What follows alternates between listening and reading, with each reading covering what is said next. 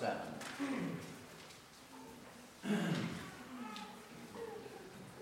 Rock of Ages, love for me, let me hide myself in thee, let the water and the flood from my wounded side flow, be a sin of double pure, safe from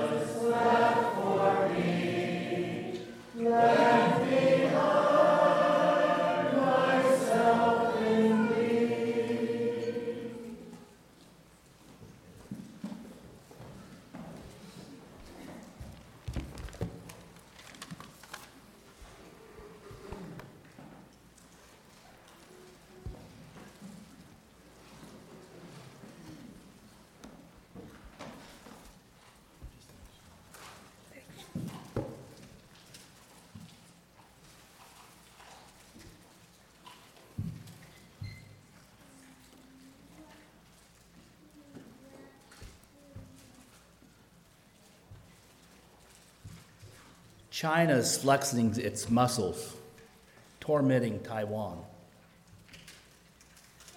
Russia continues to batter Ukraine.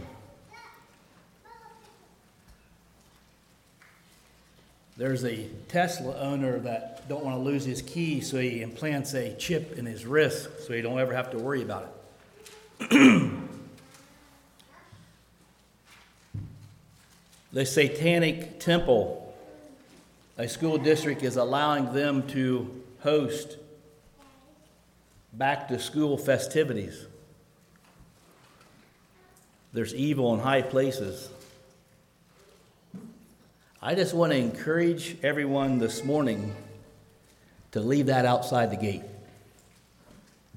Leave it out in the parking lot. We walk through these doors. It's just like entering into the gates of Thanksgiving. I want to encourage everyone this morning that we are here to worship. It's a time set apart to let those things, those negative things, outside and worship our Creator this morning. So if everybody would turn to Psalms 100. Just want to take a little bit of time and read through this psalm and just gather some thoughts from it. But my thought is the call to worship. We're here to worship. And what does that mean? What does that look like? John Piper says, true worship is a valuing or a treasuring of God above all things. Psalms 100. Make a joyful shout to the Lord, all you lands. Serve the Lord with gladness. Come before his presence with singing. Know that the Lord, he is God. It is he who makes us, and not we ourselves. We are his people and the sheep of his pasture. Enter into his gates with thanksgiving, and into his courts with praise. Be thankful to him and bless his name. For the Lord is good, his mercy is everlasting, and his truth endures to all generations. We come to worship, I don't think, and I think somewhat we've been culturized, Americanized, suppressed, I don't know, but worship shouldn't be passive. We come to worship, it should be an active engagement of worshiping God. And it says, they enter into his gates of thanksgiving. This goes back, if you do like a word picture of, is the Israelites or the Jews going, they'd have to go through the gates of the city before they would get to the temple and worship God. So this is an active psalm. It is something that we do, our part. We engage in worship. And I kind of wonder, said, well, why are we not excited about worship? Why do we not just really get into it? I'm not saying you don't. I'm talking to myself. But sometimes it's like, okay, why do I worship? What's my reason to worship? And if you look at this psalm, I'm going to break it down into 4 parts. Verse 1 and 2 as one part, 3 as a part, 4 as a part, and 5. 1 and 2 and 4 is our activity. It's our praise.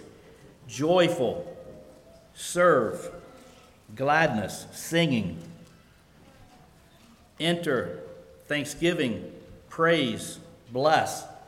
Those are all our attributes, our actions back to God. And you think, okay, that sounds good, but why do I do that? And I think that's the element I want to look at today. We want to do that because, verse 3, know that he is Lord. He is God. He made us. We are his people. He is good. He has mercy. His truth endures for all generations. That's the reason we come and we worship this morning, is because what God is and what he has done. And all the negatives of life, I tell you, I probably had one of the most challenging weeks at work in my life. And it's so refreshing to stop and hear the Spirit of the Lord and to worship together with believers. There's nothing like it. It's so refreshing. We are called to worship. Worship it's an honor to worship. I don't want to take a whole lot of time, but we are here to come and worship our Creator, to give our hearts to him, our attention to him, to be active in it, to be responsive. A.W. Tozer said, the true worship is to be so personally and hopelessly in love with God that the idea of a transfer of affection never even remotely exists. So where are we today? How much of our time is focused on Russia or whatever? Or is our time focused on serving our Creator? The one that has created us, sustains us, never will forsake us. I think we have a huge responsibility to give back to God for all the promises he has for us. So, we're going to take prayer requests this morning. If anybody has a prayer request, a praise report, we would love to hear them. Bev? I was just going to say, remember the girls that are in Torreon? They had first day of school Thursday and Friday, so this is their first full week. Okay. Praying for them. The girls at Torreon, first full week of school.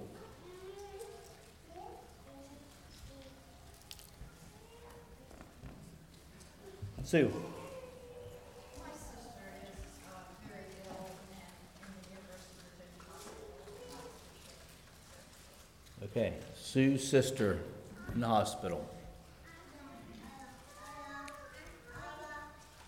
All right, let's bow for a word of prayer.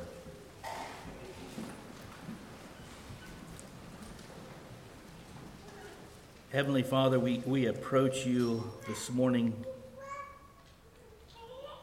and as we enter into the gates of thanksgiving and into your throne room, we feel very small, unworthy, undone. But Lord, we know that you take care of your people. We know that you care for each one of us. And we also know that by the blood of Jesus Christ, we can enter in to your presence. As an undone person covered by the blood, we can approach you, and we just call you our Father, and we just thank you for this opportunity. Lord, I pray that today's worship service would be a blessing to you, that all honor and glory would be given to you, that our thought process and our start of a new week would give you honor, that we would go through life without bogged down of the cares and the things around us that easily beset us. And like Grayson said this morning in Sunday school, that we would put on the full armor of God, because your word is alive and powerful, and we praise you for that. Lord, we just pray for those at Torion, those teaching their first week. Lord, I just pray that you will continue to give them wisdom and be a light to those people, that your name would be glorified.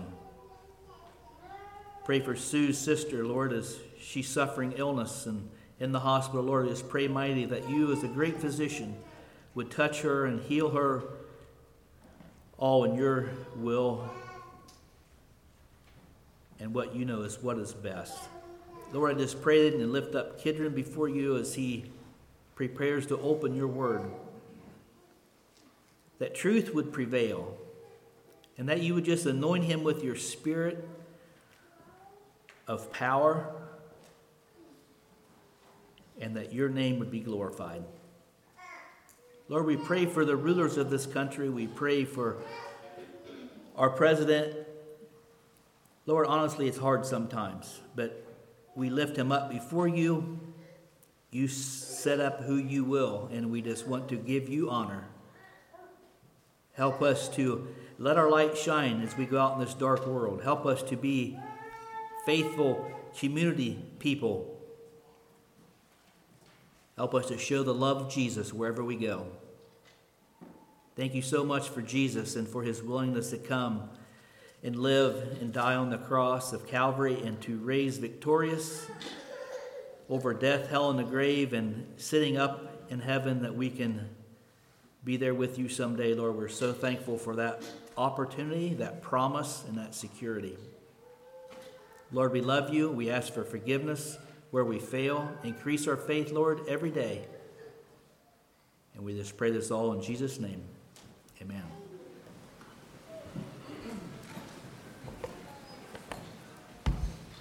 Okay, testimony to that. Let's worship together and stand. And let's sing number 40.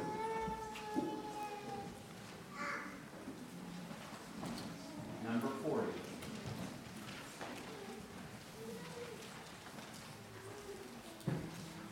Thou art worthy, thou art worthy, thou art worthy, O Lord, to receive glory, glory and honor, glory and honor and power.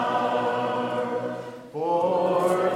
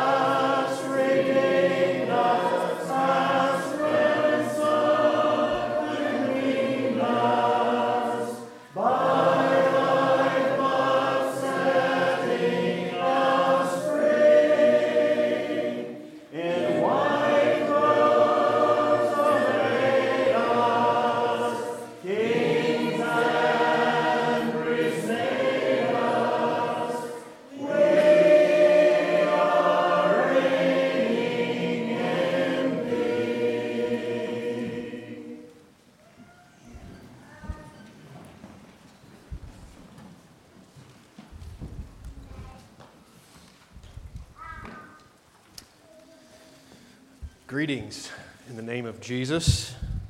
Grace and peace from God our Father and the Lord Jesus Christ is a greeting that you'll find Paul use in, I believe, all of his letters in some way or another, and so I greet you the same way. Open your Bibles to Isaiah chapter 55. I would like to spend most of our time today in the 55th chapter of Isaiah. Over the past couple of weeks, I was convicted of being not just really spending my time correctly and being in the Word. And I wish I would have called Jeff, because what he just said to us there in the opening, if he'd have said that to me 2 weeks ago, these past 2 weeks would have been a whole lot easier, because I could have just listened to him. Thank you, Jeff. Good stuff. Because that's the answer. And so that's kind of how I got to where I'm at today.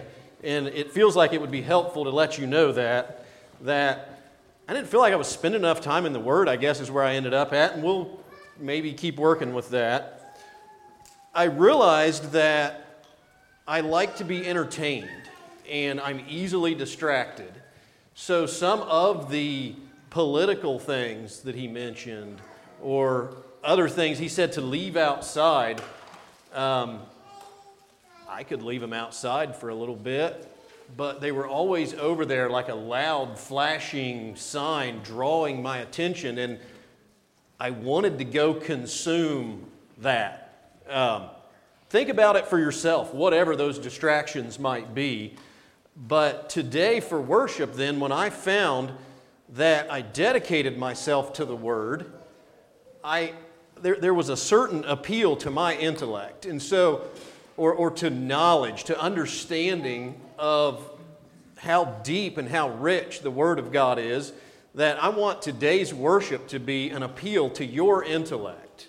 Sometimes I've stood up here and I had a great story that I found that inspired me, and I thought it would grab your attention like that loud flashing distraction and pull it away and say, come listen. Today, read these words and pay attention. I want it to be an appeal to the intellect. And even, he talked about distractions. You could come with a weight. And coming here to worship, we are worshiping the God of the universe. Lay that weight down in front of Him at His cross and pay attention to His Word here today. When you leave, it'll still be there and you can pick it up. Hopefully you'll find it to be lighter. Whatever it is, health problems, family problems, come into worship and lay it down. I would say this, I'm talking about not being distracted and being in worship, and children are not a distraction. God gave them to us. My excellent wife and my young son may need to leave the service. That's not a distraction. Children are great to be here. The noise they have is not a distraction. God gave them to us, and they are a joy for sure. So over this conviction, I'll say, of my propensity to be distracted, I started to examine my level of dedication or my zeal for the Lord, and I really found myself to be complacent. And one of the things that started, I knew that this Sunday was going to come, and it was my responsibility to lead this worship service from this pulpit, and I just had this feeling like, I don't even know what I'm going to talk about. That's the great God of the universe. You shouldn't really feel that way, but I was just complacent, and through some rambling and searching, I come across a quote, and I started reading about some history. History kind of, after I got out of high school and started growing up a little bit, I started getting fascinated by history when I had just learned all of it just because I had to. But I read a quote from Martin Luther, which you'll readily recognize his name. He was a German priest in the early 1500s, and he went, after some spiritual experience, he went to be a monk. He decided that he was going to be a monk, and he said that if anyone could have earned heaven by the life of a monk, it was I. But in his then studies, in his dedication to even laying himself aside and going hungry and studying for hours in the life of a monk, he found that he was increasingly terrified by the wrath of God. This wasn't working. And moreover, he would read Romans chapter 1, verse 17 that says, the just or the righteous shall live by faith. And he became more and more certain that he was not righteous, so there was no way that he could live by faith because he wasn't righteous to start off with. And all the things he'd learned, and this is the quote that caught my attention, that as I am in the middle of examining my own dedication, he said, at last, meditating day and night by the mercy of God, I began to understand that the righteousness of God is that through which the righteous live by a gift of God, namely faith. So you don't have to be righteous first to have faith. Here I felt as if I were entirely born again and had entered into paradise itself through the gates that had been flung open. I felt myself here in this complacency. It's like, I'm not ever sure I've experienced that by reading the Word of God and understanding it. I don't. Have I had a revelation like that? Or can I read it today and make a new discovery about something I'm doing and change? And feel like that I've went to paradise, and this new understanding has just gave me this motivation. And of course, it kind of caught me because I didn't meditate day and night. I was struggling to pay attention. I was easily distracted. And I just seen dedication there, like the idea of the understanding. That's why I say I want this to be an intellectual appeal. Just the understanding knocked him down. And then I read, so I was distracted, so I was reading all kinds of stuff. You've probably read about, so this would be on the other end of the spectrum. This is a really religious man, Martin Luther, some 500 years ago. Here currently today, just recently, the James Webb Space Telescope has went online. It started sending back images of the cosmos that are just beautiful and awe-inspiring. And you don't really pick this up a whole lot of places, these images that are coming back are blatantly and repeatedly contradicting the Big Bang hypothesis, which has been defended for decades as unquestionable truth. The Big Bang being that the beginning of the universe was not like Genesis says, that God created it, but there is a theory that astronomers and cosmologists and all that, it started actually around 100 years ago, that there was just an explosion and our universe was created. Kind of bizarre. People really do believe this, and so there was an astronomer at the University of Kansas in Lawrence seeing all of these images coming back and starting to realize these contradictions, said, right now I find myself laying awake at 3 in the morning wondering if everything I've done is wrong. And I'm kind of like, yep, it is. You're finally getting it. And that's pretty neat, too, because God can, in His creation, in His amazing understanding, in people that it looked like to me weren't ever going to get it, so because they're so thoroughly deceived by this, it's like, now you're getting it, finally. Like, it's about time. That's not how God looks at it. I think we'll see in Isaiah 55 here that His ways are higher than ours. So that probably wasn't a really nice feeling of me. But then I seen, like, even though she's totally wrong, she has a very high level of dedication to, like, this contradiction she sees in her beliefs. It wakes her up in the middle of the night. This is concerning. That's dedication. So I went to the Word, and eventually it cured me of all of my complacency and just lack of feeling inspiration just by reading this Isaiah 55 and studying it. This chapter is, I would say it's like bulletin board material, or it's like the plaque you see on the wall, and we read that and we know that's from the Bible, and those are familiar verses. And I even wondered, like, why would I come here? But a couple things caught my attention that we'll find, and it was convicting to me of what I was experiencing. And one of them is that there's a question in this as we go through it. We'll see it says, for what reason do you spend money for that which is not bread, or your labor for what doesn't satisfy? So we'll get into that. But I wanted us to remember then, as this intellectual call to the Word, back to history a little bit. So 20 or so years past Martin Luther, there was a man named William Tyndale who was a reformer. And he set out to make a translation of the Bible from some of Luther's ideas, which Luther was German, and he had translated the Bible from the old languages of Hebrew and Greek into German. And this William Tyndale was an Englishman, and he was going to translate the Bible into English.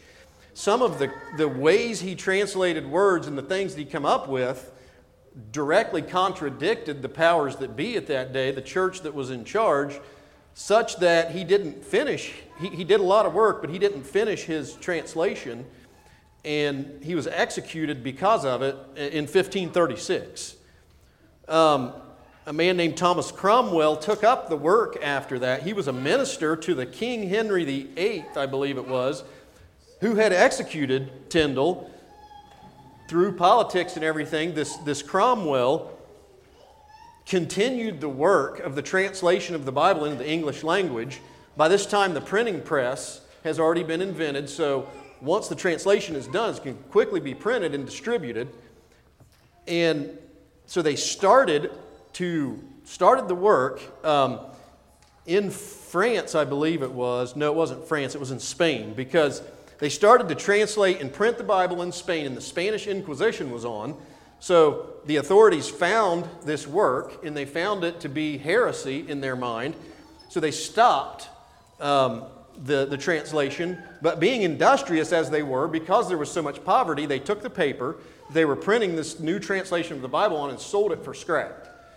And Cromwell found this out, and he went and bought the scrap paper and smuggled the paper to Europe and continued the translation. So he just went and bought and continued this on. I found that to be fascinating. The reason I bring all this up is because in the beginning of my talk here, I told you all to open your Bibles to chapter 55 of Isaiah. And all of these things predate us in history, that we all have a Bible laying on our laps. Eventually, when this translation was finished, Cromwell said, I want one of these Bibles, which were really expensive at the time to produce. Everybody was poor, so it was hard to get one. I want one in every church. History will tell us that that Bible, the Great Bible, was chained to the pulpit when it got to the church. Some historians will say, well, the reason it was chained was because they wanted the leaders to be the interpreters of this word that they were giving to you, so they were keeping it under control. Possibly so. Other historians will say that everybody was so poor and this was so valuable that people would have stolen it had it not been chained to the pulpit. Probably also possibly so. Both could be true. But today, on your lap, because of all these very dedicated people who woke up in the middle of the night, who prayed day and night, we have this. We take it for granted. I told you to open your Bible, and you did. So now as we move into looking at this, don't just leave it lay there. Read this and discern rightly.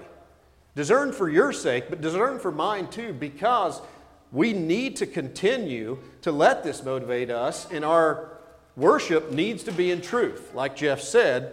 And if I say something that is not in truth, you hold the word, you can read with me in it and rightly discern and call me out on it. And I hope that you do.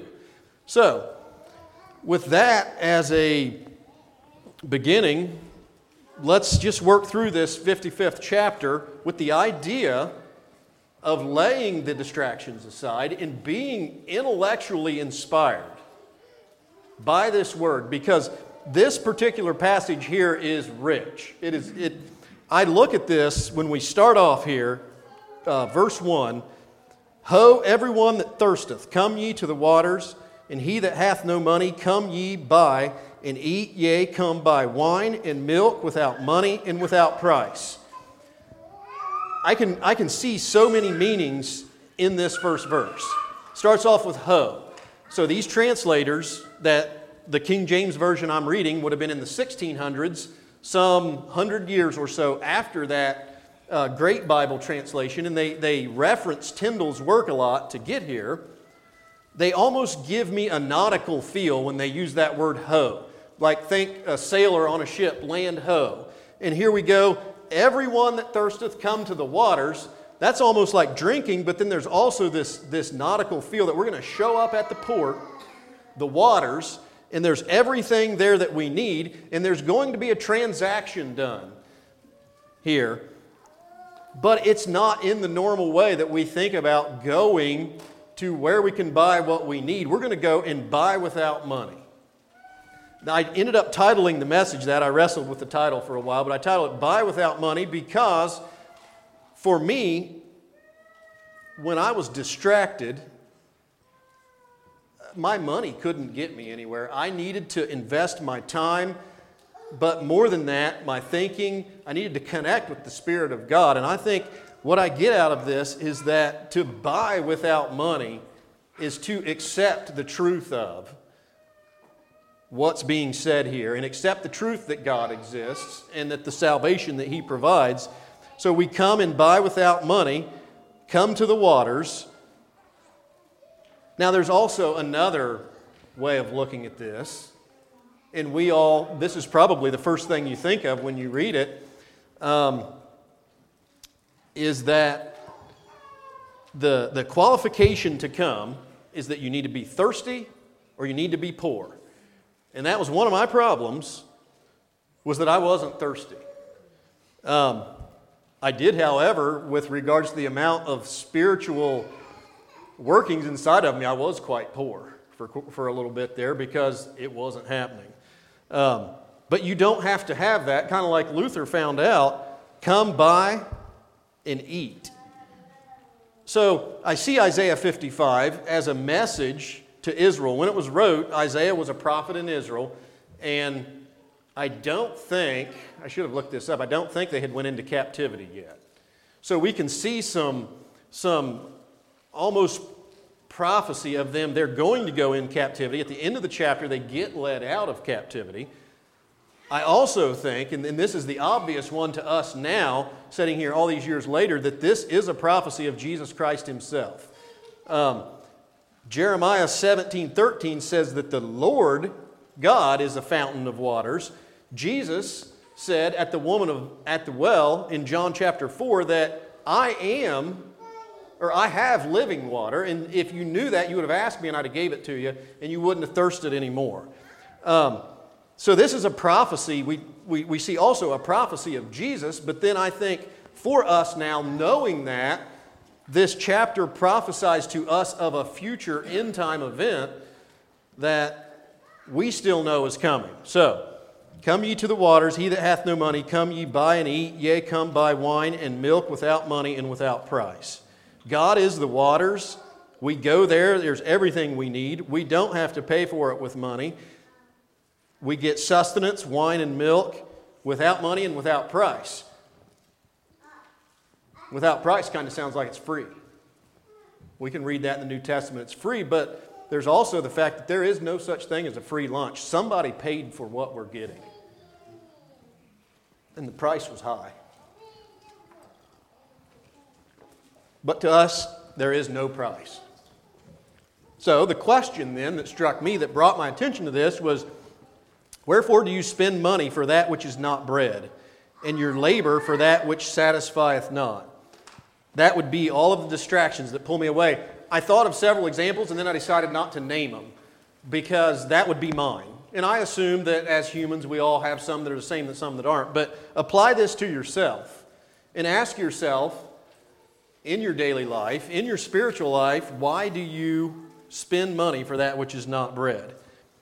And God continues to provide. Hearken diligently. So at first, in the first two verses, He said, come, come, come. Now He says, listen, hearken diligently unto me, and eat ye that which is good, and let your soul delight itself in fatness. All you have to do is listen. Any of you children ever heard that? If you would just listen to me. Eat that which is good, and let your soul delight itself in fatness. That fatness there kind of caught my attention. Because as I understand God, I don't believe that He wants me to just revel in excess. And when I read fatness there, that's kind of what I thought about, like a lot of abundance. So should I be delighted with just an excessively large amount of whatever it is that I have? The Hebrew word there for fatness, I'm going to have to look, I wrote it down here, is deshin. And in all of the other places, I think except for one where this word is used in the Hebrew Bible, it's translated as ashes. So let's go look at one of those. And I want to explore this idea of your soul delighting itself in fatness. Go to Leviticus chapter 6, and we'll look at these ashes. It seems like every time I really get into an in-depth study, I find myself getting excited about the old sacrifices. So if that doesn't interest you, maybe pay attention here. We'll try to see if we can't pull it off this time. Verse 10. This is talking about the Levitical law.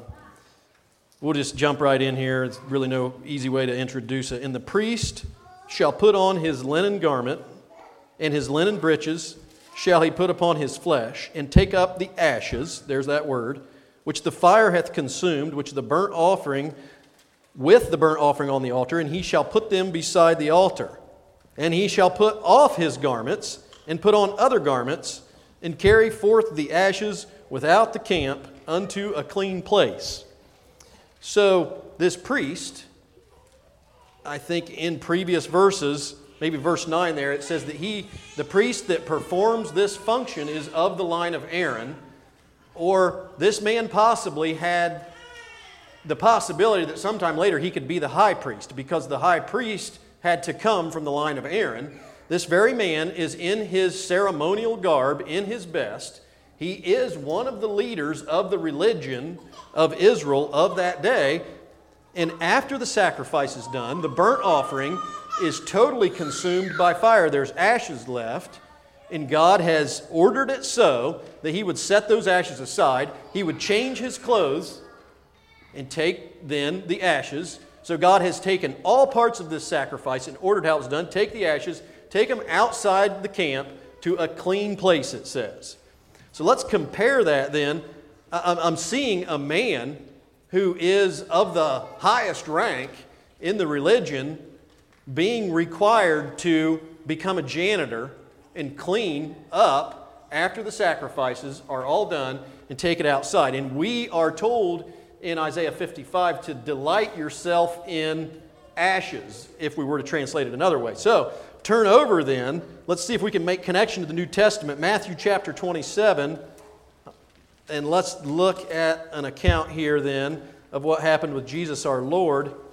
Matthew chapter 27, verse 57. You recognize that the crucifixion has happened, and all of the events that go along with that, Jesus has died. As we understand it, He has gave Himself for the ultimate sacrifice.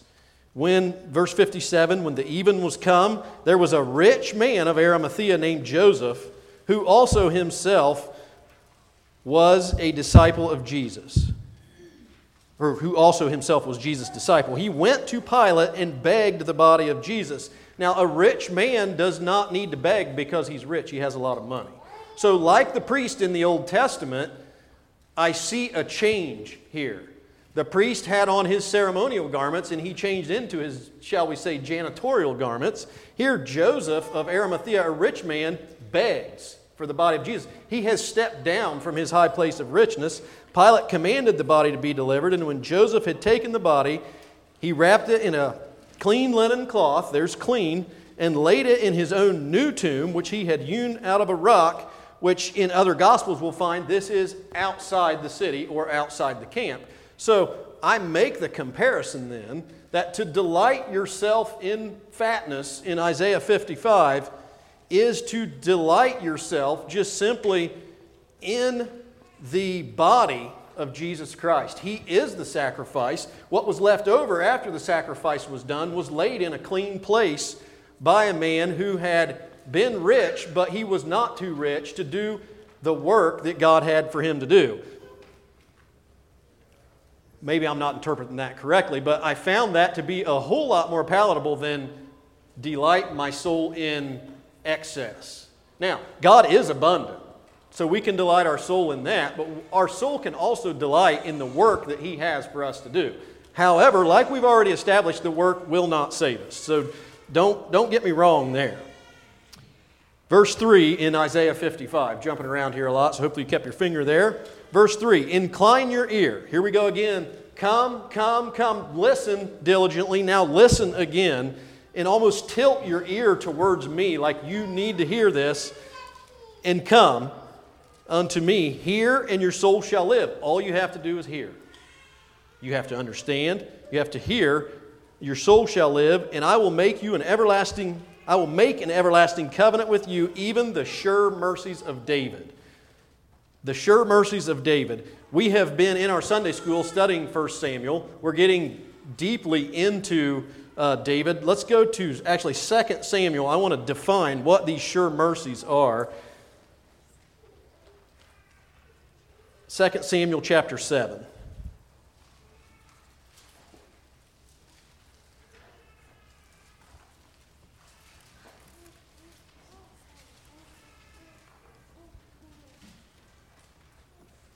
Verse 12, let's go down there. This, if I'm remembering right, is a prophet speaking the words of God to David near the end of his life. And when thy days be fulfilled, and thou shalt sleep with thy fathers, I will set up thy seed after thee, which shall proceed out of thy bowels, and I will establish his kingdom. He shall build an house for my name, and I will establish the throne of his kingdom forever. I will be his father, and he shall be my son. If he commit iniquity, I will chasten him with the rod of men and with the stripes of the children of men. But my mercy shall not depart away from him, as I took it away from Saul, whom I put away from thee. So David's son was Solomon, and in some respects this prophecy was fulfilled, or this promise was fulfilled for Solomon, but the throne that lasts forever is Jesus Christ. And the mercies that he did not take away, like he did from Saul, continue. So in Isaiah 55, when we read about the covenant that lasts forever, I think to the Israelites that read this reading in the day that it was wrote, they remembered David and they said, we know what that's talking about. But I think for us, we need to see the sure mercies of David is Jesus Christ. And David was like a type or a symbol of Jesus Christ that was to come. When I find writing like this, that was 700 years before Jesus was even born, it convinces me more that this is the divinely inspired Word of God. There's no way that they could have come up with this so many years before it even happened. And to them, the understanding was still to God, to the God of Israel, as they understood it. Come, listen. At that point, they probably weren't doing it. So that's what I would understand to be the sure mercies of David. Now, in these first 5 verses, I guess I didn't say this in the beginning, we have come 3 times, we have listen twice, and now we're going to behold. Verse 4, behold, I have given him for a witness to the people and a leader and commander to the people. I think when you read this as an Israelite at that time, you would have probably thought, David, he was a man after God's own heart. We read the Psalms. I think this is talking about Jesus again here. He is the witness to the people because the words leader and commander are in the New Testament. We come across the captain of our salvation, the Prince of Life. And these words are similar here. I think that's what Isaiah is speaking about here. Verse 5 again, look, behold, thou shalt call a nation that knowest not, and nations that knew not thee shall run unto thee because of the Lord thy God and for the Holy One of Israel, for he hath glorified thee. The language of the Messiah, or the prophecy of the Messiah, gets even clearer and clearer with this to me. However, the nations that did not know thee would be the Gentile nations. So, God called Israel. They were his chosen people. But here, Isaiah is saying, not only that, but I'm going to call what we now know as everybody else. This Messiah is going to come. He is going to be of the seed of David, and he did fulfill that promise. But the nations that didn't even know you will run to you because of the Lord. And in this, I also see that God calls. And that's what it says in the beginning. Behold, thou shalt call a nation. I see that as God the Father calling. And the nations that didn't know ran unto you because of the salvation that Jesus the Son gives. And I think that's what it's saying. And then God the Father glorified Jesus the Son. And then in our adoption as sons today, we live in his grace and in his glory. So then, moving into verse 6, this starts to take a little bit of a turn here for the chapter. And there was a verse I wanted to talk about.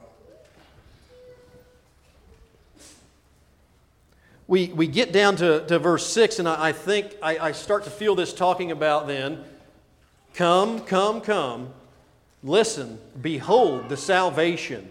That's just what it speaks to me, like, behold Jesus Christ.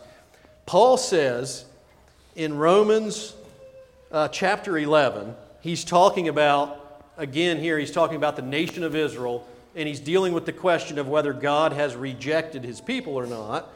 And he makes this statement, so we don't have time really to go the whole way through chapter 11 of Romans, but he makes this statement, the gifts and calling of God are without repentance.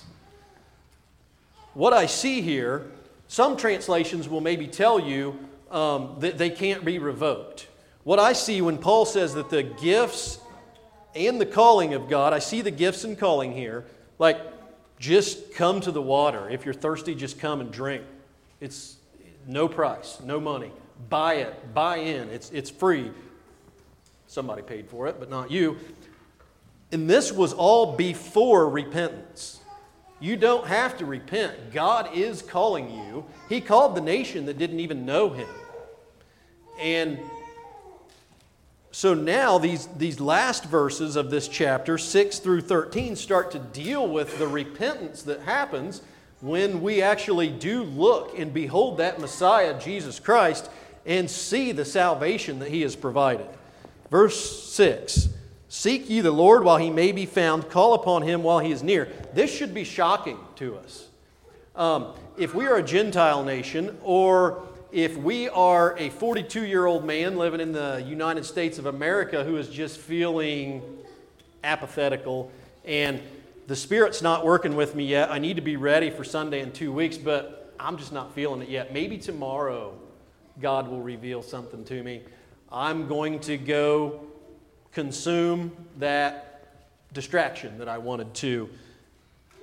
This verse shocks me awake because it says, seek the Lord while he may be found. It clearly insinuates that this won't always be the case. He will not always be able to be found, neither will he always be near.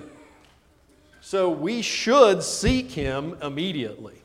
Verse 7, let the wicked forsake his way. This is what we need to do. So we're going to start seeing a couple thoughts together. While we're reading this, look at the ways and thoughts. Let the wicked forsake his way, and the unrighteous man his thoughts. Don't be going and spending money on things that aren't bread. And let him return to the Lord. Returning to the Lord tells me that we have been there once. We need to come back, or we need to turn around and go back. We need to repent of even apathy, even getting distracted, and not reading the Word and not eating the bread of life, which is Jesus. Let him return to the Lord, and he will have mercy upon him, and to our God, for he will abundantly pardon. For my thoughts are not your thoughts, neither are your ways my ways, saith the Lord. In our opening verse, we could start to see this idea of, and this is how our culture works and how our world works, if you want something, you have to pay for it. But God's thoughts are higher than ours. So in verse 9, for as the heavens are higher than the earth, so are my ways higher than your ways, and my thoughts than your thoughts. God doesn't charge us for that. He knows we need it. He knows we need the salvation, so He provided it, and He paid for it Himself. That's the difference. My thoughts are wicked. My ways are wicked, and I'm an unrighteous man, and my thoughts need to be turned away from, and I need to make God's ways my ways and my thoughts. And it's totally contrary to the flesh and what I would normally or what I would instinctively try to do, like I did with the lady in the James Webb Telescope, and I laughed at her. You don't have a clue. I got it all figured out. That would be showing how God, actually I should be excited that God is calling her also. And I should participate in that calling with any limited amount of knowledge that I have and desire mercy for her as I have experienced myself. Verse 10, for as the rain comes down and the snow from heaven and returns not thither, but watereth the earth and maketh it bring forth and bud, that it may give seed to the sower and bread to the eater, so shall my word be that goeth forth out of my mouth. It shall not return unto me void, but it shall accomplish that which I please, and it shall prosper in the thing whereunto I sent it. This reminds me of what Grayson talked about here this morning. In our normal daily life, I think God has created everything, and we should always see the examples. So I think possibly one of the reasons I was feeling the way I was feeling is there are all these signs in our earth right now, and we read about the harvest here. We know the harvest is coming. We were driving down the road the other day, and one of the children asked, how does the farmer know that it's time to go out and harvest the crops?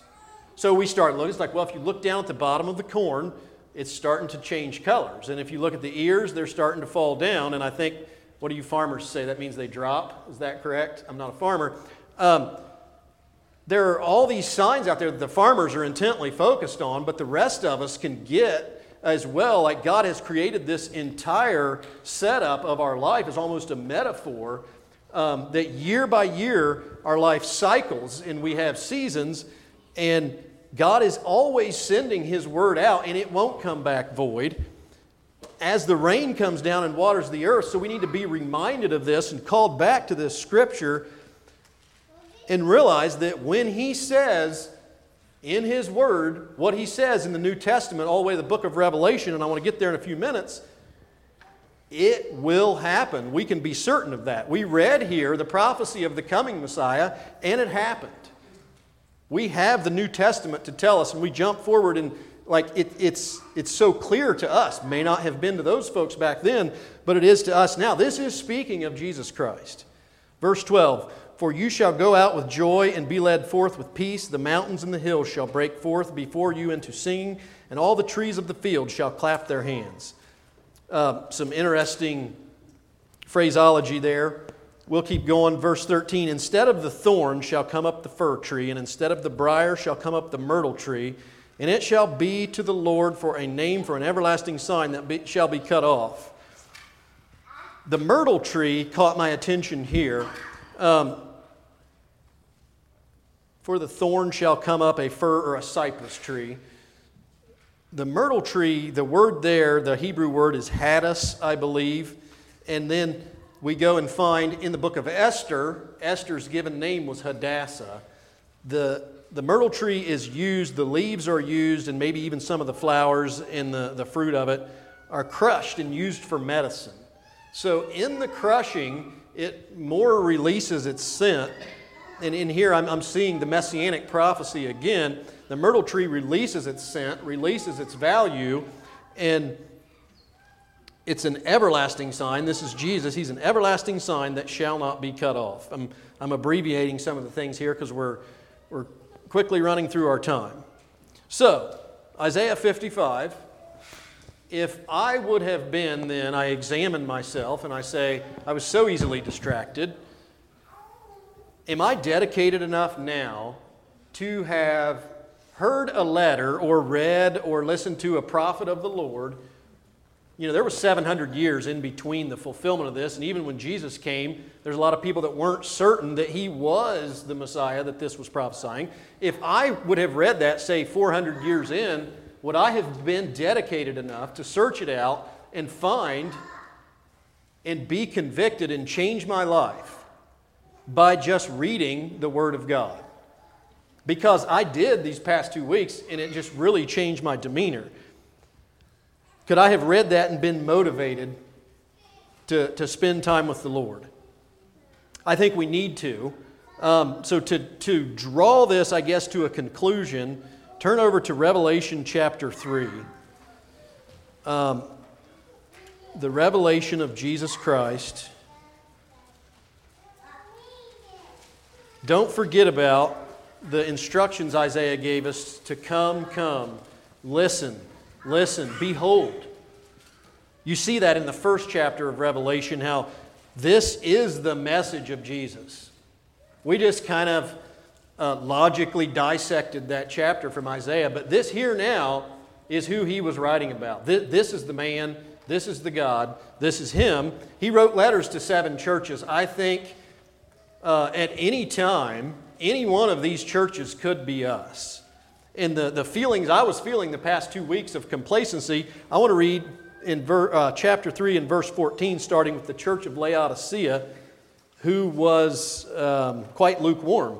And unto the angel of the church of the Laodiceans write. So, the question I had, if I could hear Isaiah and be convicted, now I want to move that over and say, can I hear this? Jesus speaking, and can I be convicted to change? So let's read this way. And unto the church of the angel at Cornerstone today write, these things saith the Amen, the faithful and true witness, the beginning of the creation of God. I know thy works, that thou art neither cold nor hot, guilty. I would thou wert cold or hot. So then, because thou art lukewarm, and neither cold nor hot, I will spew thee out of my mouth.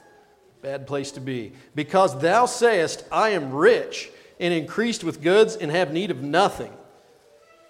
And I go and get easily distracted, consuming things that aren't bread, Isaiah says. And knowest not that thou art wretched and miserable and poor and blind and naked. I'm all of those, and I had then just the need to get thirsty and come to the waters. I counsel thee to buy of me gold, buy without money. Buy of me gold tried in the fire, that thou mayest be rich, and white raiment, that thou mayest be clothed, and that the shame of thy nakedness do not appear, and anoint thine eyes with eye salve, that thou mayest see. As many as I love, I rebuke and chasten. Be zealous, therefore, and repent. Behold, I stand at the door and knock. If any man will hear my voice and come and open the door, I will come into him, and will sup with him, and he with me. To him that overcometh will I grant to sit with me in my throne, even as I also overcame, and am set down with my Father in His throne.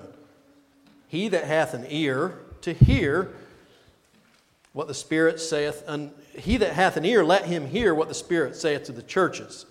Let's conclude in chapter 22 then, while we're here in Revelation. Still remembering to be convicted, to be zealous, because this is what Jesus is calling us to. He said it Himself through the Apostle John. Verse 17 of chapter 22. And the Spirit, remember, come, listen, look. And the Spirit and the bride say, come. And he that heareth say, come. And let him that is athirst come. And whosoever will, let him take the water of life freely. For I testify unto every man that heareth the words of the prophecy of this book, if any man shall add unto these things, God shall add unto him the plagues that are written in this book. And if any man shall take away from the words of this book, of the book of this prophecy, God shall take away his part out of the book of life, and out of the holy city, and from the things which are written in this book. He which testifieth these things, Jesus Christ Himself saith, surely I come quickly.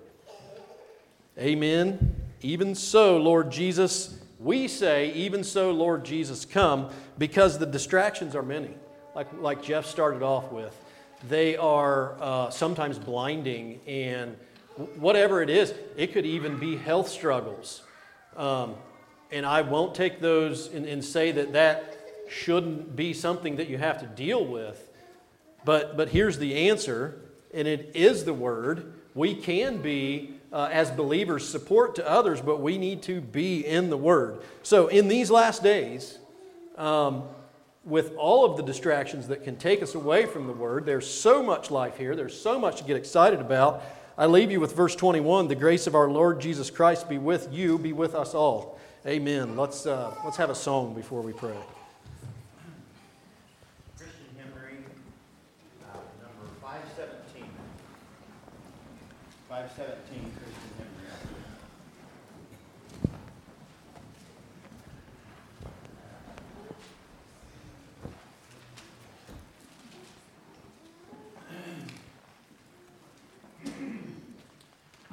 Shall I come?